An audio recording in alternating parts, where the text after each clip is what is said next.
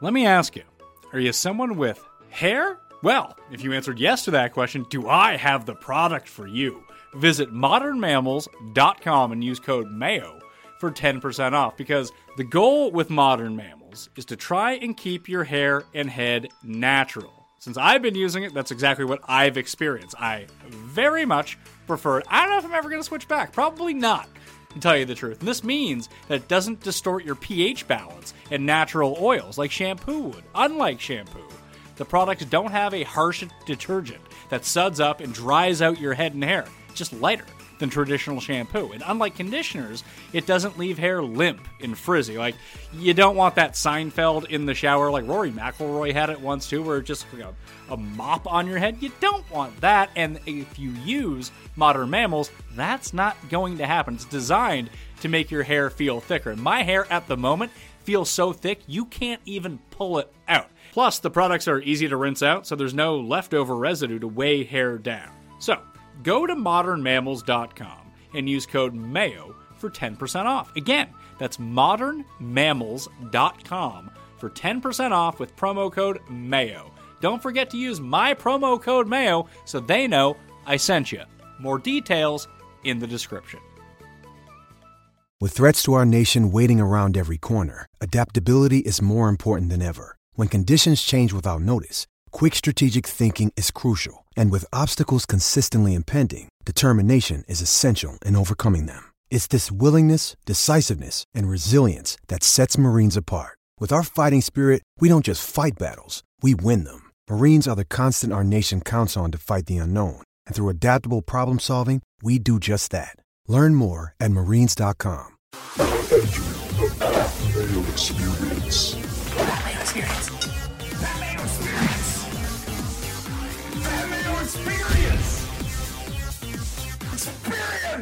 Welcome to the Pat Mayo Experience. We're done with running backs. We went through player by player with Chris Meany and Joe Pisapia. You can check out all of those shows, if you missed them, in the description of this show. Today, we are starting part one of the wide receiver player profiles. Are we going to do every single wide receiver over the course of this series? No, of course not. There's like 700 wide receivers. Probably some guys that we'll try to mix in some of the lower end names with the higher end names if they play on the same team or something like that. But we're going to be hammering home number one from ADP all the way down to maybe like 45 or 50 or something like that. And then eventually we'll get to the rankings. And there's a lot of football to be played, and there's a lot of time between now and then. So we got some time to fill here. If you out there want to help out the show, please smash the like button to the episode. And in the comment section, you tell me which of the top 10 wide receivers you think is most likely to be a bust in 2020 fantasy football. Also, subscribe to the Pat Mayo Experience audio podcast. Leave it a 5-star review and say something you enjoy about the show. That would be quite helpful in spreading the word of the show around. Joining me in studio, Chris Meany. What's up? What's happening? You know.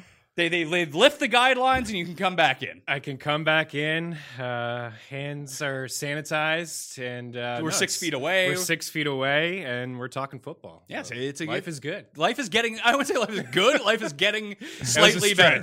Yeah, I mean it's been a rough few months to say the least. But yeah, it's getting better. Joining us on the line to help us break this all down, one of the industry's most accurate rankers and regular guest of the show from theathletic.com, Jake Seeley. What's up, dude?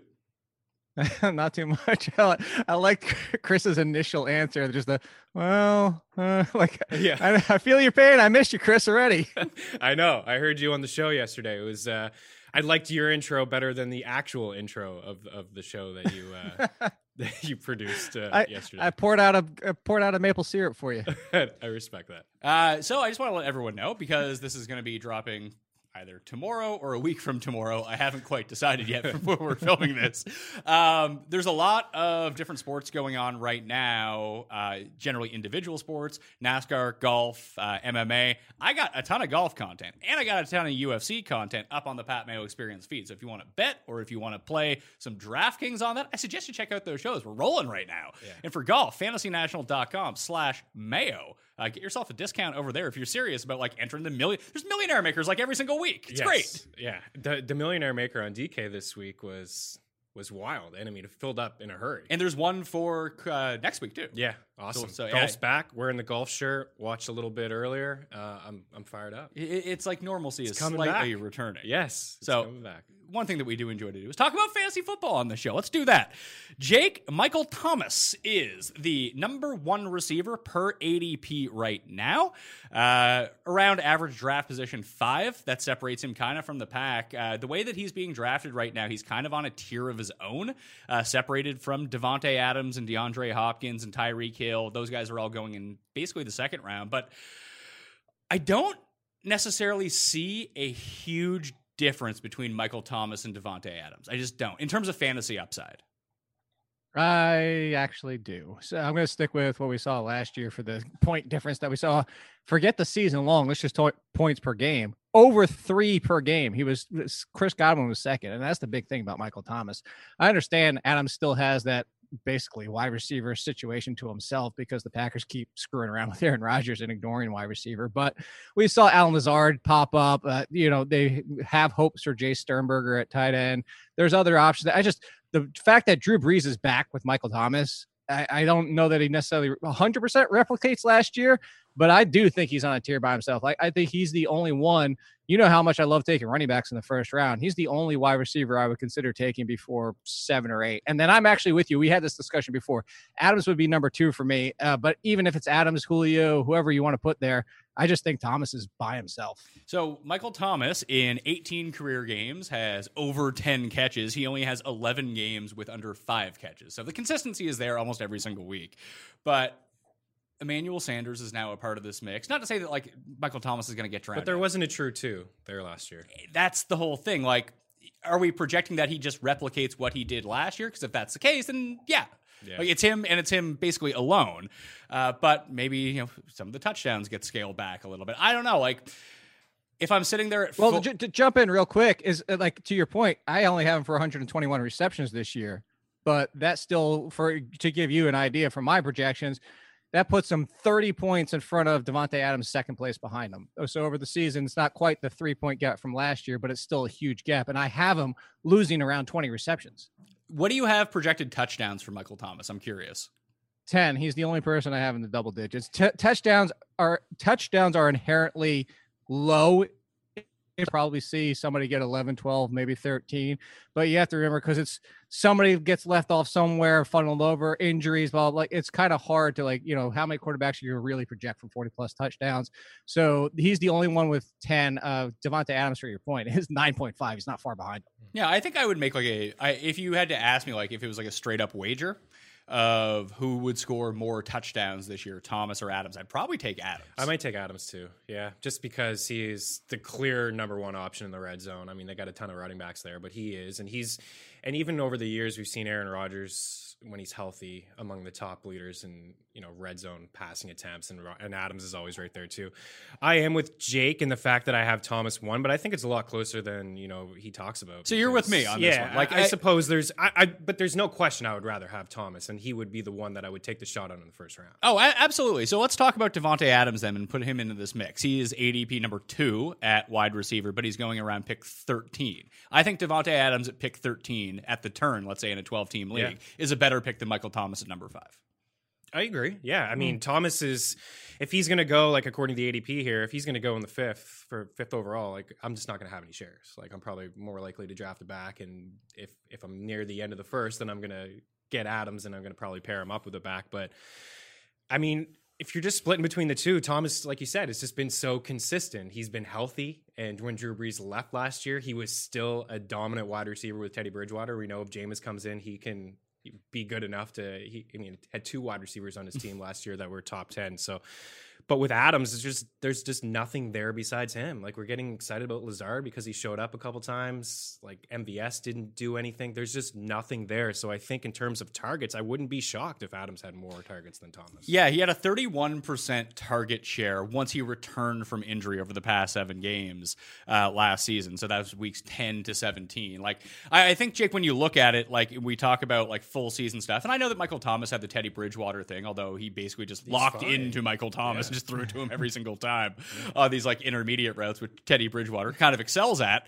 Ted Ginn didn't do so hot with Teddy Bridgewater last year. But with Adams, like, I think you can kind of parse his season into pre-injury, injury, and then after injury. After injury, the points per game was almost about even. Yeah, see, and I understand that, but I'm also looking at Davante Adams, go back to 2018, which only one game, he played 15 out of 16 games that year. And he was on the same pace last year if you break it down game by game. And that's where I go, where I'm still going to go with Michael Thomas, because I'm looking at it right now. That was 169 targets 2 years ago, and he only caught 111, partly because of Adams, partly because of Rodgers' play at this point.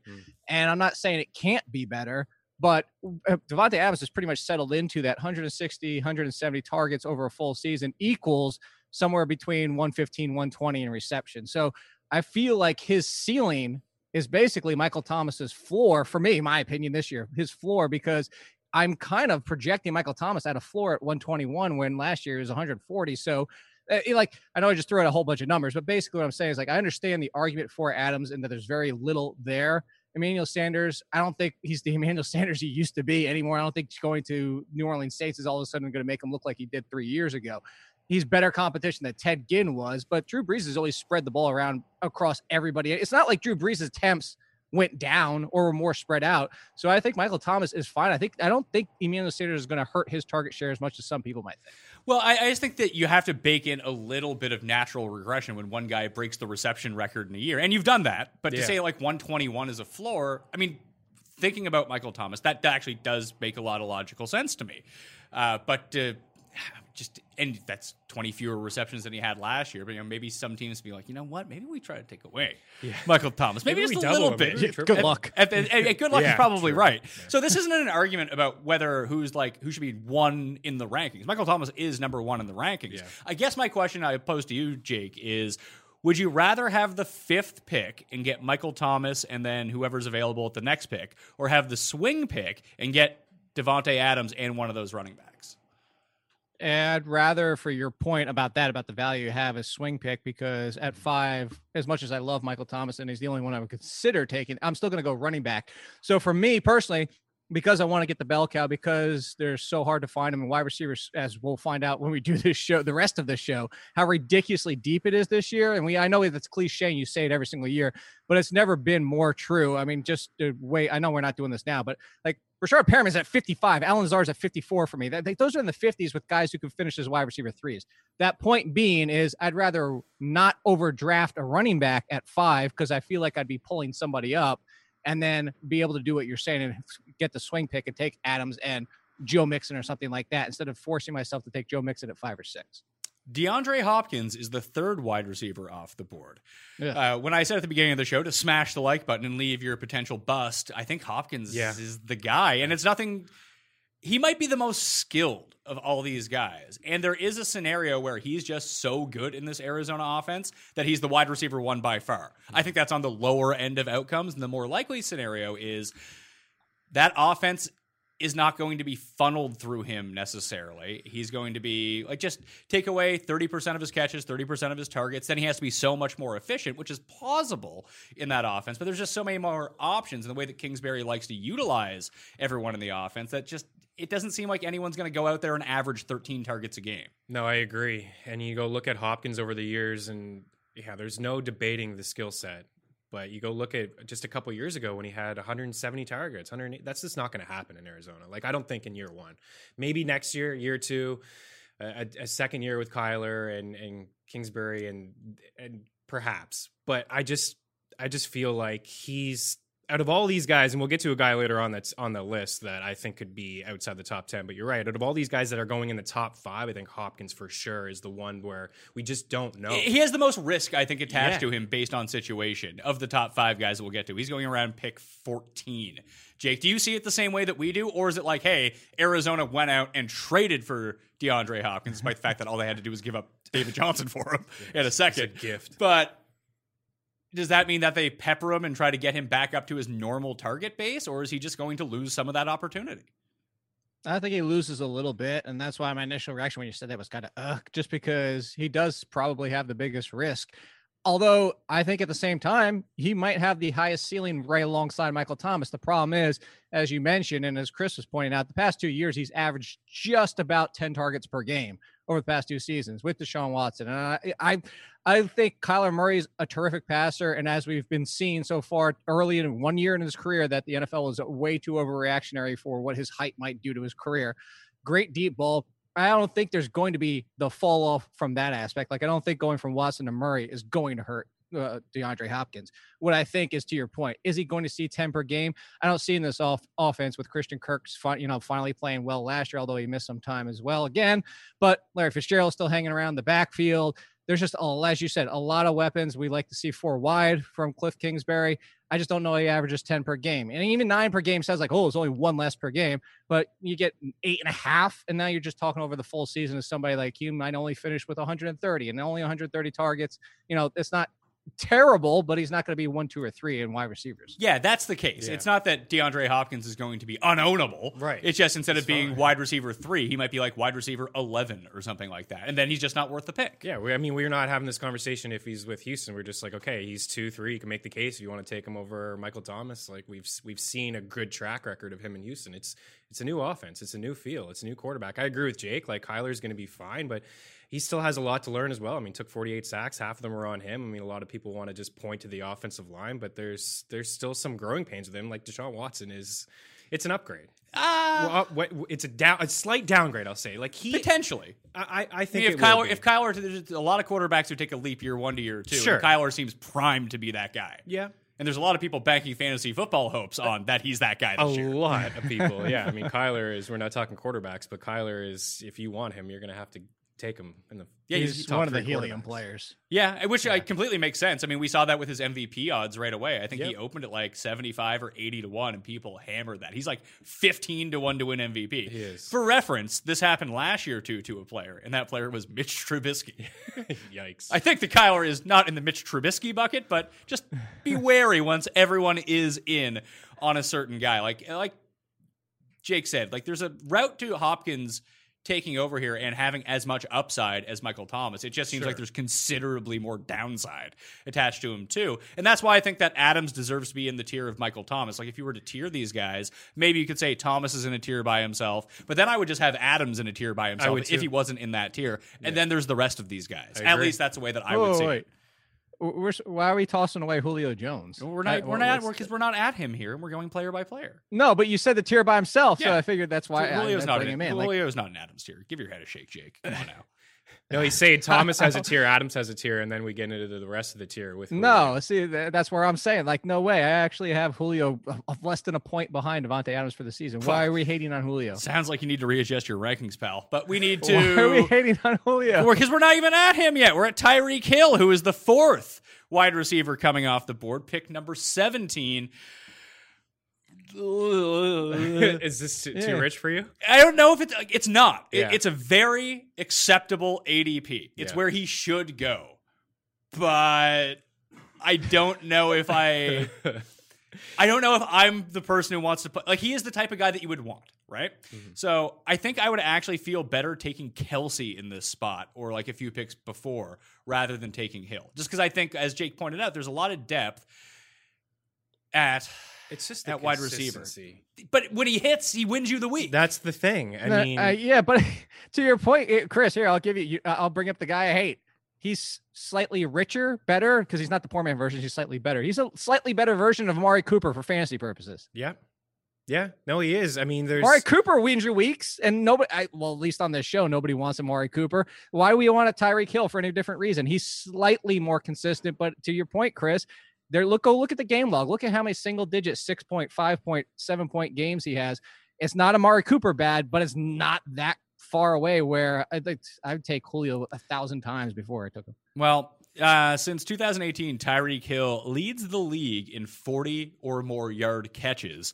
Mm-hmm. He's done it in 13 games despite missing 4 games over that stretch. Well, last year was when he hits so big. Of course. Yeah. He does. And DraftKings. And I would, every week. That's usually the thing. Like, you should always build a Chief stack with Kelsey, Hill, 100%. and Mahomes. Just do that every single week. Maybe that's the way that you want to do it.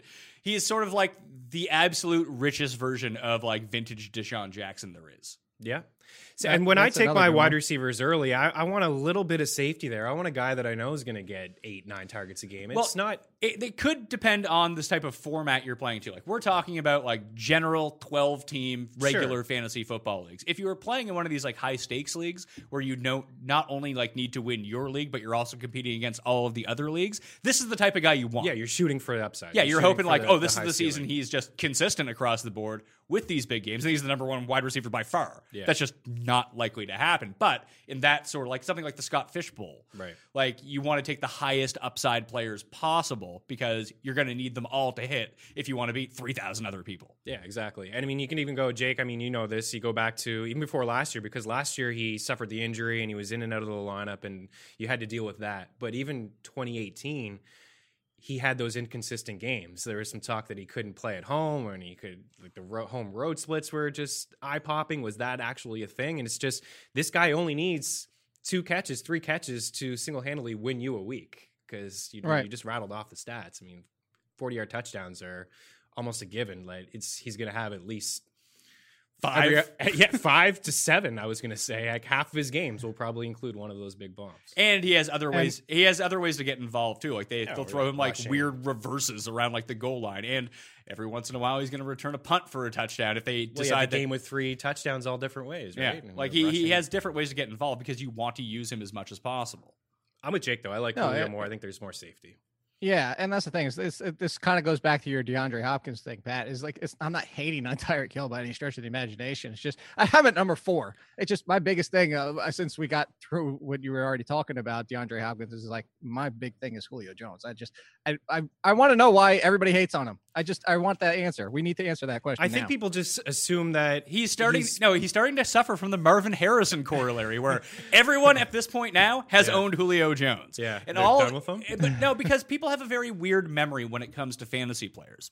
So when you own Julio Jones, very rarely do you remember the 14 catch 300-yard game. You remember the game where it's like he was on the side. he's hobbling to the sidelines again. How didn't he score that touchdown? Like he's that guy. He's exactly right. But he hasn't done that the past 2 years. I understand that, but you have to remember what sticks out in people's mind too. Like he's led the league in air yards each of the past 2 years. He is a fantastic receiver. Yeah. I would also rather have him over Tyreek Hill as well. He's going at pick number 19. I think that's better value than Tyreek Hill. He's going to be more consistent than Tyreek Hill is. He might not have the overall upside, but I think that's what people hammer down on.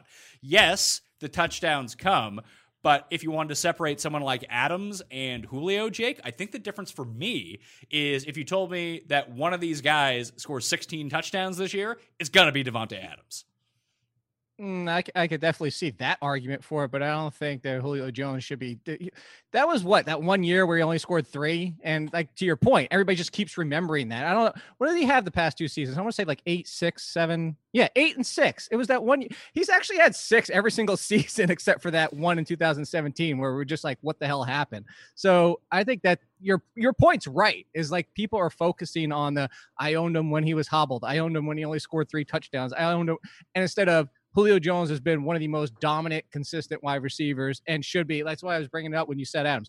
For me, it would go Thomas, Adams, and Julio in their own tier, and then let's talk about the rest. Well, he and Hopkins, Julio Jones, are the only receivers in the league to score at least 5 touchdowns in 5 of the past 6 years. Yeah. So consistency, and you guys are both dead on. Like Pat, you're absolutely right. When you bring up Julio in circles, it's like I don't want to deal with him. I mean, he hasn't been healthy. Yeah, he's the a past headache. couple years, Despite but the fact he has you look been at healthy the last. you look 2 at the years. numbers, and he's always like top 3. Yeah, he just always he sucks, finds a though. way to finish. Yeah, you're going to go through some growing pains where maybe he's going to be questionable for 4 weeks in a row, and maybe he's on the sidelines in the red zone. Those things happen. They've happened. They happen You to get used everybody. to it. Yeah, exactly. But he is just at the end of the day, you look and where you see the rankings, and he's just always right there, consistent, playing on still what I think is a bad football team defensively.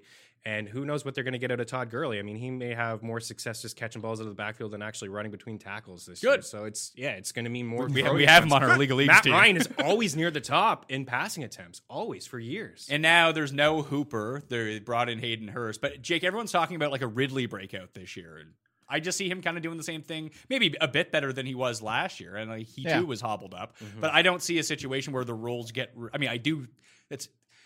it's funny when you're talking like absolutes like that. Yeah. Like when I say I don't see it, like it's a low probability outcome that all of a sudden Ridley is Julio and Julio is Ridley. Is the number one. I would not stake anything on that. No, it not could yet. happen. Yeah. It's probably like 80-1 to happen kind of Yes. thing. So don't bet it. No. Yeah.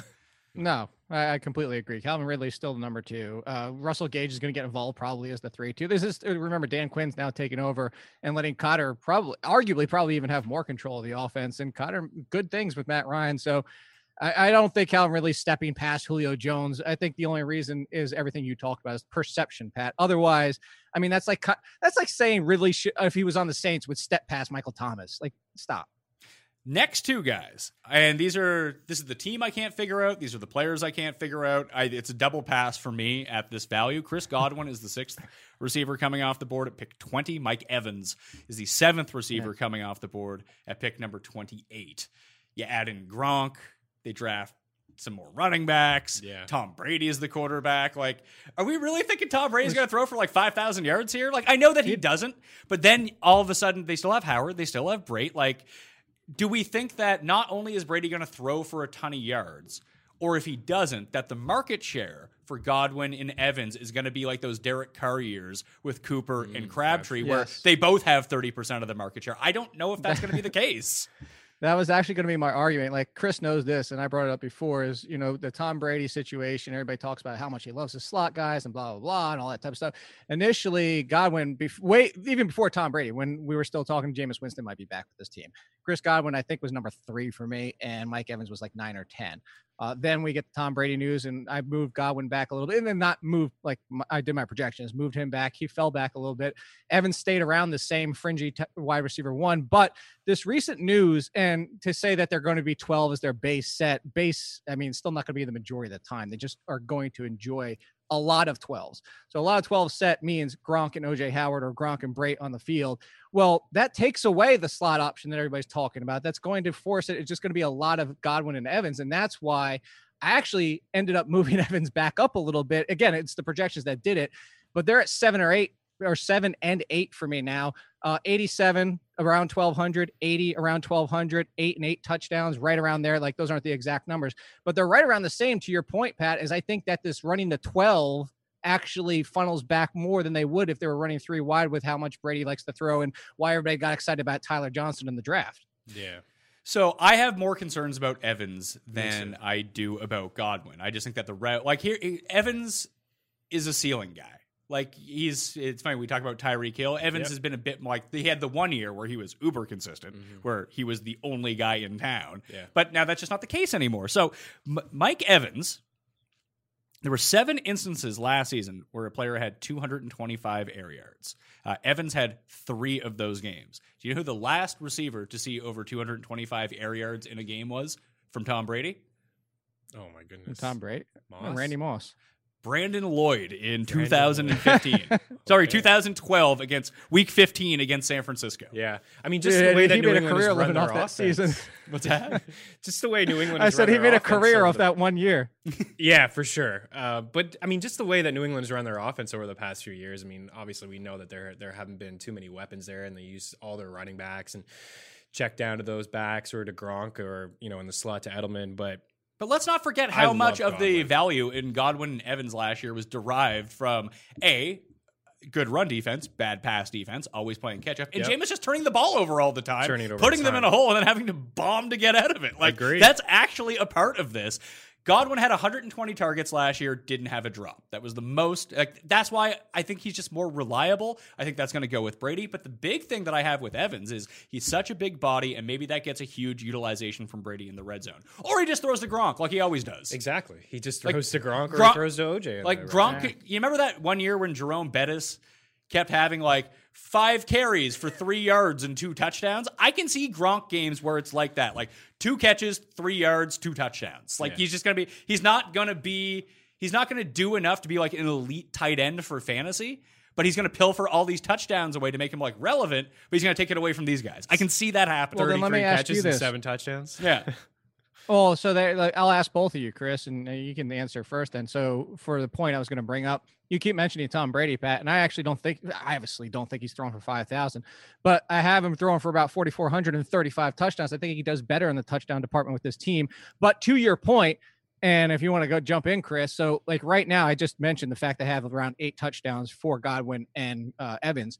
For Gronk, I have 5.4. Like I don't think he's at this point involved. To your point, if I'm wrong, and to what you're saying, Pat, he does have 9 or 10 touchdowns. Obviously, that's going to siphon from Evans and Godwin. Yeah, I can see a scenario where Pat is talking about where he's on the field, maybe not as much as we're used to seeing him over the past couple of years, but he is definitely part of the red zone package, and he's a guy that's going to, probably steal a few touchdowns away from these guys. But and I think that OTAs might determine this as well. Like, we don't have an extended preseason or an off-season camp. Right. Like, if Brady's calling audibles up on the line, who's going to know everything that's going on? Gronk is, maybe. Absolutely. He might have, like, brain damage. I don't know. He'll remember. Doing too much CBD during the off-season. He's taking some chair shots and wrestling. Yeah, by the third audible, he'll clue in and he'll remember. But Godwin, to me, is... he was scared to do that? Sorry. What? He was scared to jump off that thing that Vince McMahon had to show him. Vince McMahon jumped off that thing he jumped off at WrestleMania to show him it was safe. And then Vince was like, Rob was like, well, he's like an 80-year-old man. He's fine. I'll be fine. Yeah, just to wrap it up with these two, I mean, it's kind of repetitive what you guys are saying. It's Godwin for me. Like, Godwin is I just think he's a 7 is too talent, high for it's Evans. Nothing to do with Evans. Yeah, I mean, Evans had a game last year, and it's just one game, but he had a 0. He did have a game where he had 0 fantasy points. I mean, Godwin, I just think he's a little bit more reliable. You mentioned the drops. He's been a red zone beast. He runs nice routes. I'm perfectly fine where Godwin is going. Where Evans is going, it's a pass for me. To your point earlier, Pat, well, I was just going to say real quick, kind of your Michael Thomas and weight. While Evans came out at 8 in my projections, I probably wouldn't take him, and I would just wait and take Golladay or Thielen, or I'm just going down my list. Robert Woods, I would just wait instead of taking what's going to cost to get him. Yeah, number 8 is Kenny Golladay. He's going at pick number 28, so the pick after Mike Evans. Do we worry that Golladay kind of overachieved last year a little bit? No, because look who he's playing with for some of the season. Dana Blau. Or my main man Driscoll. Yeah, he's great. Yeah, he was great, actually. That's the thing is if Stafford is okay for 15 of the 16, if he basically plays the entire season, Golladay, I think Golladay, for everybody getting excited about Calvin Ridley and everybody else out there, Golladay, a full season with Matthew Stafford is somebody I think that could push for the top 5 again. I think, what did he finish, like 5 last year? Yeah, he's 7th among qualified wide receivers in air yards per game, too, over the past 2 seasons at over 100 per.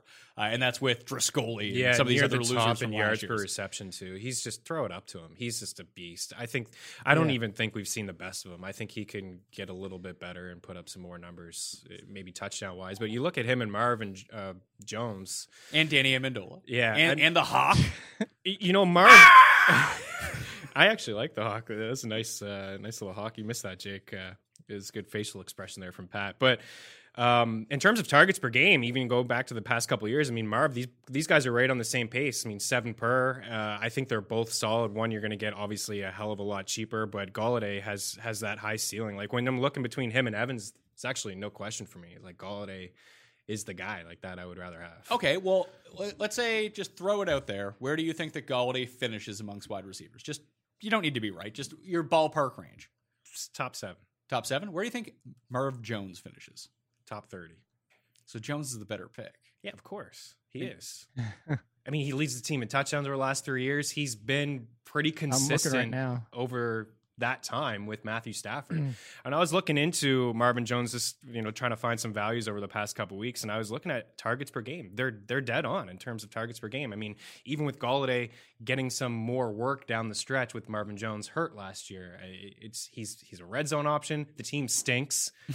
They're going to be playing from behind. Patricia can run the ball all he wants with his multiple running backs, but they're going to have to throw the football. I don't think the secondary is all that good. So I love Golladay, but I think Marvin Jones is, I mean, I don't even know if he's on this list. We got 40 wideouts here. Yeah. Where do you have them projected out, Jake? I actually have Golladay at 9 and Marvin Jones at 28. Yeah. So... And that might even be low for Marvin Jones. I'm not making it as an argument against Golladay by any means. I think he does finish as a top 10 guy. Yeah. But I would find maybe it's me having the problem with this, but I don't know if I'd want to own both of them. No. You don't. Like on the Yeah, same you don't team. want to have to go through that frustration. I mean, but you go back to your point from before, Cooper and Crabtree in the same year with Yeah. Derek Carr as their quarterback, you would have been fine. You go back to how many years were we deploying both Packers wide receivers, whether it was Randall Cobb and Jordy Nelson or James Jones. When they had two inside the top 15, you didn't want it, but it was fine if you had it. And Matthew Stafford was a top 5 quarterback last year before he got hurt. Before he got hurt. The other two that used to be like that, because I think you really need to hammer down on target share if you're going to do that. Like if you can get two guys above 25% on the same Fitz team, and Bolden. I think that they're going to be fine. I was going to say Sanders and Thomas used to do it as well in Denver. Okay. Yeah. Yeah, Sanderson Thomas is another good one. But- You got to go back. Fitz and Bolden. But we have to go back to find this. This isn't a regular occurrence that generally happens. It's Of hard. course. It's hard to project that It in. is. Yeah. I mean, well, And we just You could go back to last year and Evans and Godwin. yeah. And we can. You were guaranteed to always not like you always got one great game potentially too, because you like if they alternated, you always got at least one. And two guys that are undervalued that we'll get to. And I mean, I don't think top 5, but Cooper Kupp and Robert Woods are two guys. We'll get to them. I mean, they're getting a lot of the target shares too. I can't. I'll save it for the Robert Woods conversation because I think there is a real conversation to have about him. But next up on the list, the number 9 wide receiver on draft boards and high stakes leagues right now, Amari Cooper, going at 33 overall. So I think I, like everyone else in the world, really want to get on Michael Gallup this year. Yeah. That was going to be great. Turns out we probably. How do you see the target share breaking down in Dallas now, Jake? So that's the biggest look. I'm not going to say I know 100% because my biggest concern No, say about it. this Say is, you do know. I just assume My everything you biggest say concern- is 100%, Jake. as of right now, Cooper leads, but it's not a big lead, and CeeDee Lamb is not far from Michael Gallup. So I want to say, put this out there, is that the worst case scenario for the Cowboys is actually the best case scenario for fantasy. And what I'm going to say is the worst case scenario is one of them bombs and falls to the side, and then for fantasy, we feel great about 2 of them.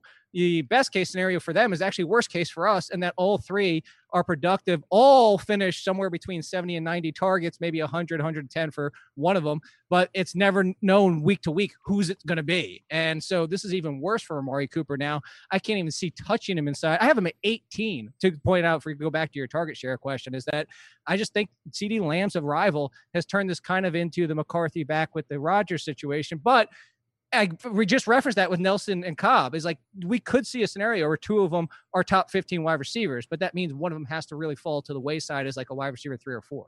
So the other big thing too with Amari Cooper, last year he set highs in receiving yards, had almost 1,200, and he had 8 receiving touchdowns, which was a career high, despite having 3 games with under 3 fantasy points and 6 games under 10 fantasy points. Yeah. And they came, a lot of them came late too. Yeah, for sure. I mean, I got here, he failed to hit the 10-point mark in a full PPR setting in 6 of his 16 games. But on average base, his best 2 years have been with Dallas. I mean, he's been productive with the Cowboys. They've used him properly. Still not in the red zone. He's never been a red zone guy. I mean, even in his early days with the Raiders, Seth Roberts had 1 year where he had 20 red zone targets and Cooper had fewer than 10. But I mean, there's this thing too, when we talk about Julio Jones and Tyreek Hill, is Cooper, if you've owned him, he's really let you down. I mean, you're talking about how some games he's had 0, 5 points or fewer from week 12 to 15 when you need him the most. I mean, there's games where he has 34 points and 20 points. So he has those big blow up games. For me, it's very simple.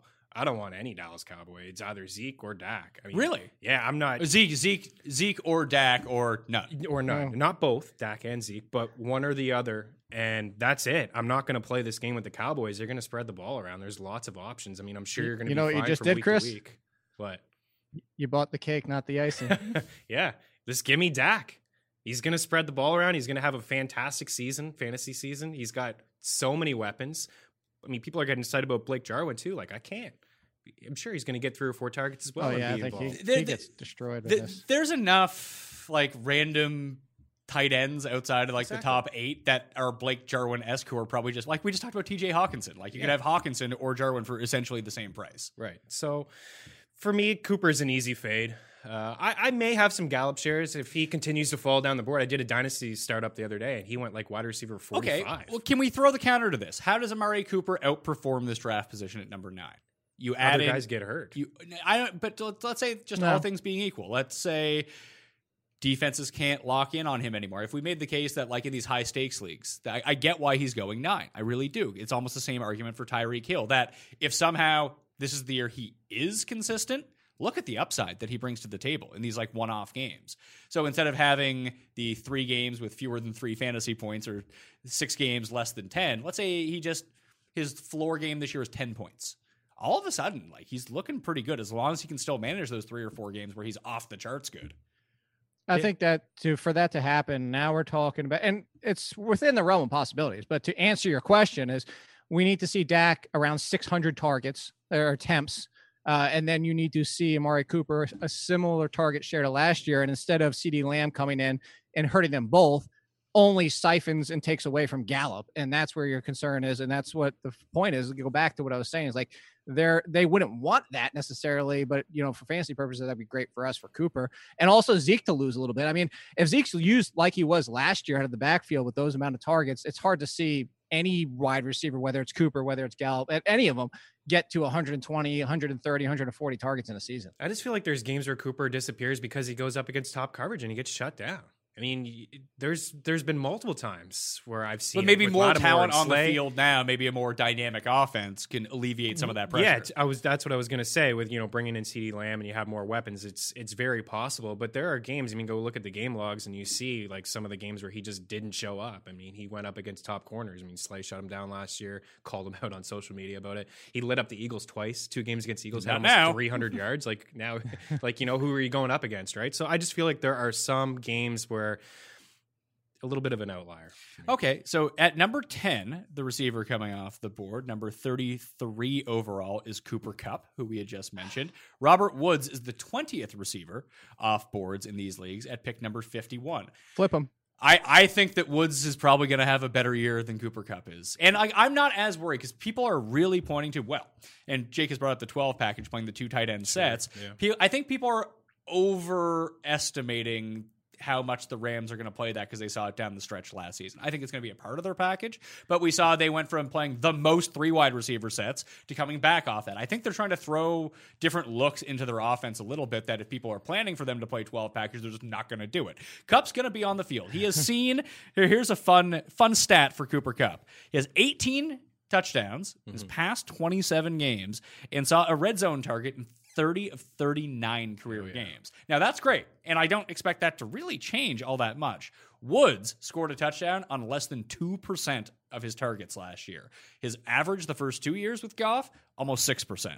Like it's going to come back up. It has to. Yeah, well, that's all anybody was complaining about last year, Jake, was with Robert Woods. Remember all the complaints we had over the years with Woods? And it was just because he wasn't finding the end zone.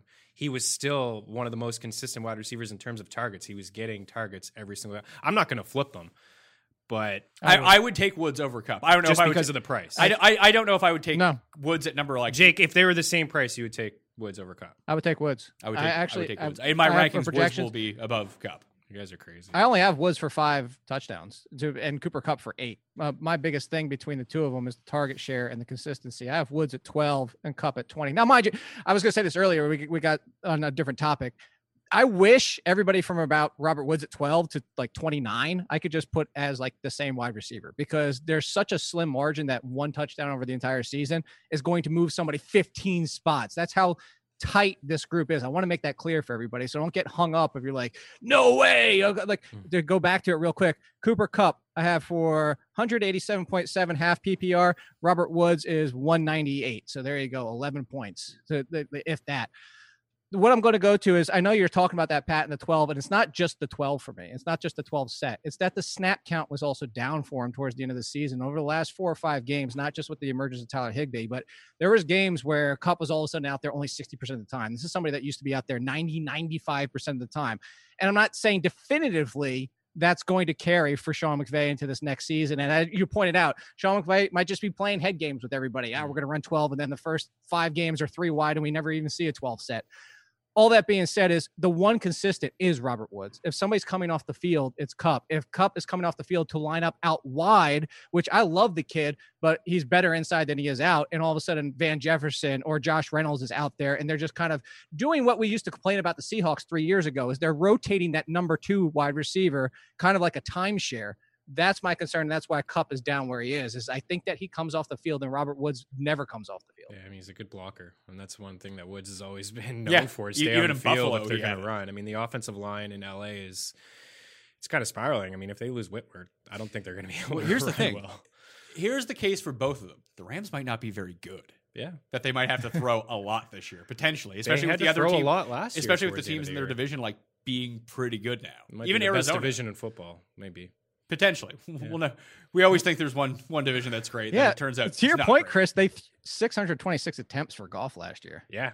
Now here's the counter. Golf sucks. So what are we gonna do? He does suck. Yeah. I mean, you bring up good points. And I do remember last year Cup. Yeah. I mean, because it was almost automatic in the first, 12 weeks of the season that this guy was playing nearly 100% of the snaps. I mean, he was always on the field. Yeah.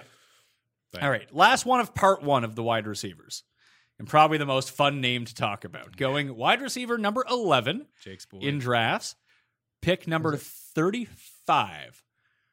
Odell Beckham Jr., who has Jake blocked on Twitter still.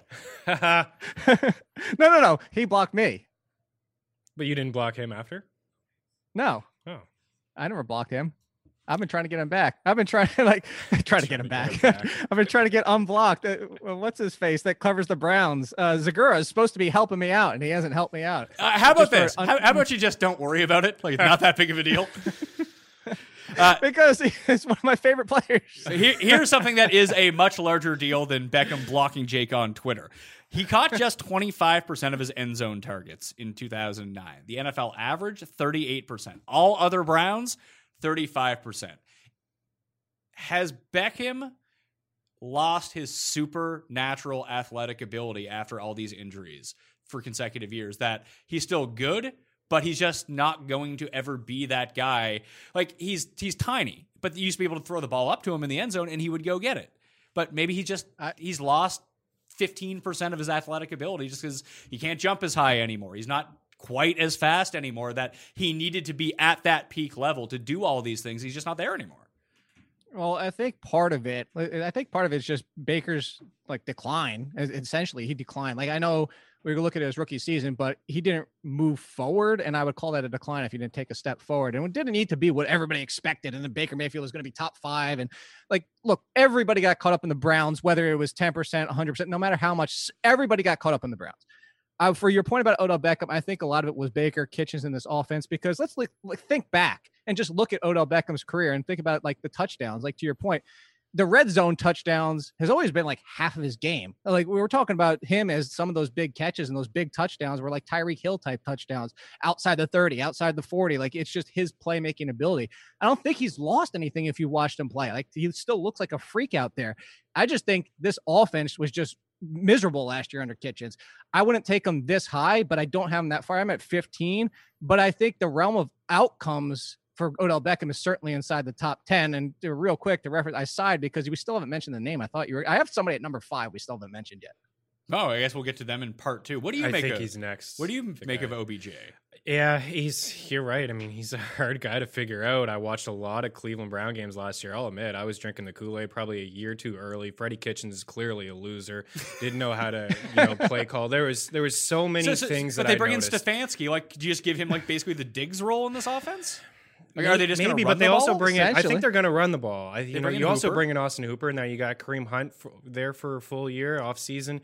He's going to get 5 targets a game. Yeah, Landry's going to potentially. soak everything and in that's still. the thing I want to talk see- about is Landry. What we're talking about disrespect with 2 guys. I mean, you could almost flip Landry and Beckham. Everyone would say that we're crazy because the skill set is Beckham, but Landry in 2 years in Cleveland has been awesome. He was better than Beckham last year. He was more consistent. Yeah. He was definitely more consistent in the red zone. He's been a beast in the red zone over the past couple of years. You go back with his time in Miami, and he's somebody that you're getting in the 30s that could easily finish as a wide receiver too. Jarvis Landry, wide receiver number 32 coming off the board, pick number 84. It's and a steal. I have him at 31. how about this? Well, here's why. Well, no, hold on.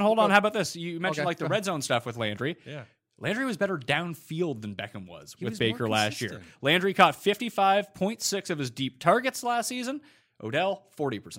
Yeah, he went down. He went to him a lot on third down. I found, and I went to a game in Cleveland last year, and I watched, and I found at times, and Beckham actually, he was down at the 1, is how the season went with him. It looked like he was finally going to get a touchdown, but it just seemed like Baker was trying to force the ball. Maybe they have a little bit more of a connection in year 2, different coach, different offense, but it seemed like at times, Jake, watching, he just tried to force the ball to Beckham. There was times where he had 13, 14 targets and he catches 3 of them, and half of them were just, it's not on Beckham. A lot of it was on Baker and the throws. You're right. He definitely declined, but there's a lot going on in Cleveland on a team that I know they want to run the football. Yeah, and I think that's the concern. They're running the football, Stefanski, whether or not he was doing that partly because of the pleasing people in Minnesota, or if that's really who he's going to be. Another 12, running a lot, 2 tight ends. As you said, they brought in Hooper. They already had Njoku, although he missed essentially most of last year. But then they drafted Harrison Bryant, which shows that like they want the tight end depth. So I agree with all those concerns. But where I'm going to go with this is kind of like a concern for Jarvis Landry. Like I rarely don't, whatever. I usually project 16 games for everybody. I know. I usually project 16 games for everybody. Jarvis Landry, I only projected for 14. And I think that's a fair risk to take because they're talking about potentially not ready for week 1, let alone the first month. And obviously this will change. If Landry, I knew, was playing 16 games, I'd be a little bit more with you guys and slide down Odell Beckham a little bit because of targets and Landry back up. But as of today, it's because I don't have Landry playing 16 games. I mean, I would still rather have Beckham than have Landry. Yeah, I mean, that just like, again, if it's almost sort of like the same price type of deal, if you could pick one of them, I would pick OBJ just based for the upside purposes alone. If I needed someone who I knew was going to like make sure that they would be inside like the top 40 of receivers this year, Landry's definitely that guy. Yeah. But it's very doubtful that he'll be a top 5 guy. Beckham still has that outcome. I know. I think with Beckham, we're still like, we talk about thinking Julio, back. what's in our mindset. Yeah, we're thinking back. It's the anti-Julio. Exactly. You're looking at those big games that he had with the Giants, all the catches, all the times where he was the number 1, all the usage he got inside the red zone. There's a lot going on in Cleveland. Do you think it's the flash thing that goes along with it? Like, when you like Julio's not flashy whatsoever. No. He makes really difficult things look so easy that you're just like, oh, okay, he did it. He just drops nice catch, the ball man. But you remember like, oh, here's Julio dropping this 55-yard easy touchdown like right off of his hands. You don't care what else he did in the game with his 10 catches. Right. But if Beckham has a huge play, it's like, whoa! It's almost like we mentioned the name earlier. Brendan Lloyd used to be kind of the same way, where it'd be like Brendan Lloyd is horrible, but you're like, he just made the 8 hardest catches of the week. Well, look at the range of outcomes when we're talking about NFFC here, like the minimum pick 20 overall. We got the ADP at 34 and then the max 50. Like there is just a range where you are either all in on Beckham and taking that upside on the bounce back. And the fact that he could be a league winner for you, I mean, it's possible that he's your second wide receiver, depending on how you go about your draft. And if he falls to the late third, yeah, like just based on these ADPs, the way that it could potentially shake down, like you could have a team. Let's see here. You could take a back in the first and go with and have like you could well, hold on. You could realistically let's just say with just based on the numbers that are breaking down here, you could have McCaffrey, Kupp, and Beckham. That could be your first 3 picks potentially. It's probably not, but that's how it could shake down. Because first and then the wraparound. Giddy up. I don't know if I like that. I mean, obviously, I like it. It has Christian McCaffrey. He's the best player. But I wouldn't want Kupp. I wouldn't want Kupp there. But to your point, is Beckham is your number 2. But to your point, Chris, like real quick, just for fun, do you guys remember how many touchdowns Baker threw last year? I don't know, like 17. 21. 22. Chris is always good at these games. Down from 5 from his rookie season. I think that's the point. Is they weren't on the same page. And I'm not saying this offseason and Stefanski and I'm not saying they're going to get on the same page. There's certainly where this can carry over, and Baker just doesn't mesh well with Odell Beckham for whatever reason. Play style, I don't know. Whatever. The point is if they get on the same page, you go back to Beckham's rookie season, and I only bring up his rookie season where he only played 14 games for one reason, is the targets were almost the exact same, but the receptions were so much higher, which made the yards higher, which made the touchdowns higher because he was connecting with Eli Manning right out of the gate. If Baker improves over last year, even gets back to his rookie season, Odell Beckham could easily be back inside the top 10, flash or not. We'll say this. He could easily be back inside the top 10, but he's being drafted as number 11. Like you're drafting him for where you want it. Right. Yeah. Like you're not like his position right now. You're buying most of the risk. You are buying most of the risk. And the only reason I knew that about Baker is because I had some shares. I mean, he had -2 for me one day. You know who you should, that is untrue. You know who you should have drafted? Josh Allen. Yeah, Josh Allen. Yeah, for sure. No, I got him in my auction for like $3, and then I dropped him from Jameis Winston after week 2. It took, I think, 7 games last year for Baker to have a game where he had 2 passing touchdowns. It was 0 or 1. I mean, and again, I put a lot of that on Freddie Kitchens. Well, that's going to do it for part 1 of the wide receiver player profiles. You follow Meany on Twitter at Chris Meany. You follow Jake on Twitter at AllInKidden. Check him out at The Athletic. Me at The PME, Twitter, Facebook, Instagram. Also, hit the description if you want to find all the running back player profiles, and I will update everything for when the wide receiver profiles, 2, 3, and 4, and 5, however many we do, get released as well. Tune in. Keep an eye out for the rest of them because we're going to be kicking off with someone Jake thinks should be higher in terms of the ADP once we go through this. I'm Pat Mayo. Smash the like. I'll see you next time. Fan Mayo experience! Experience!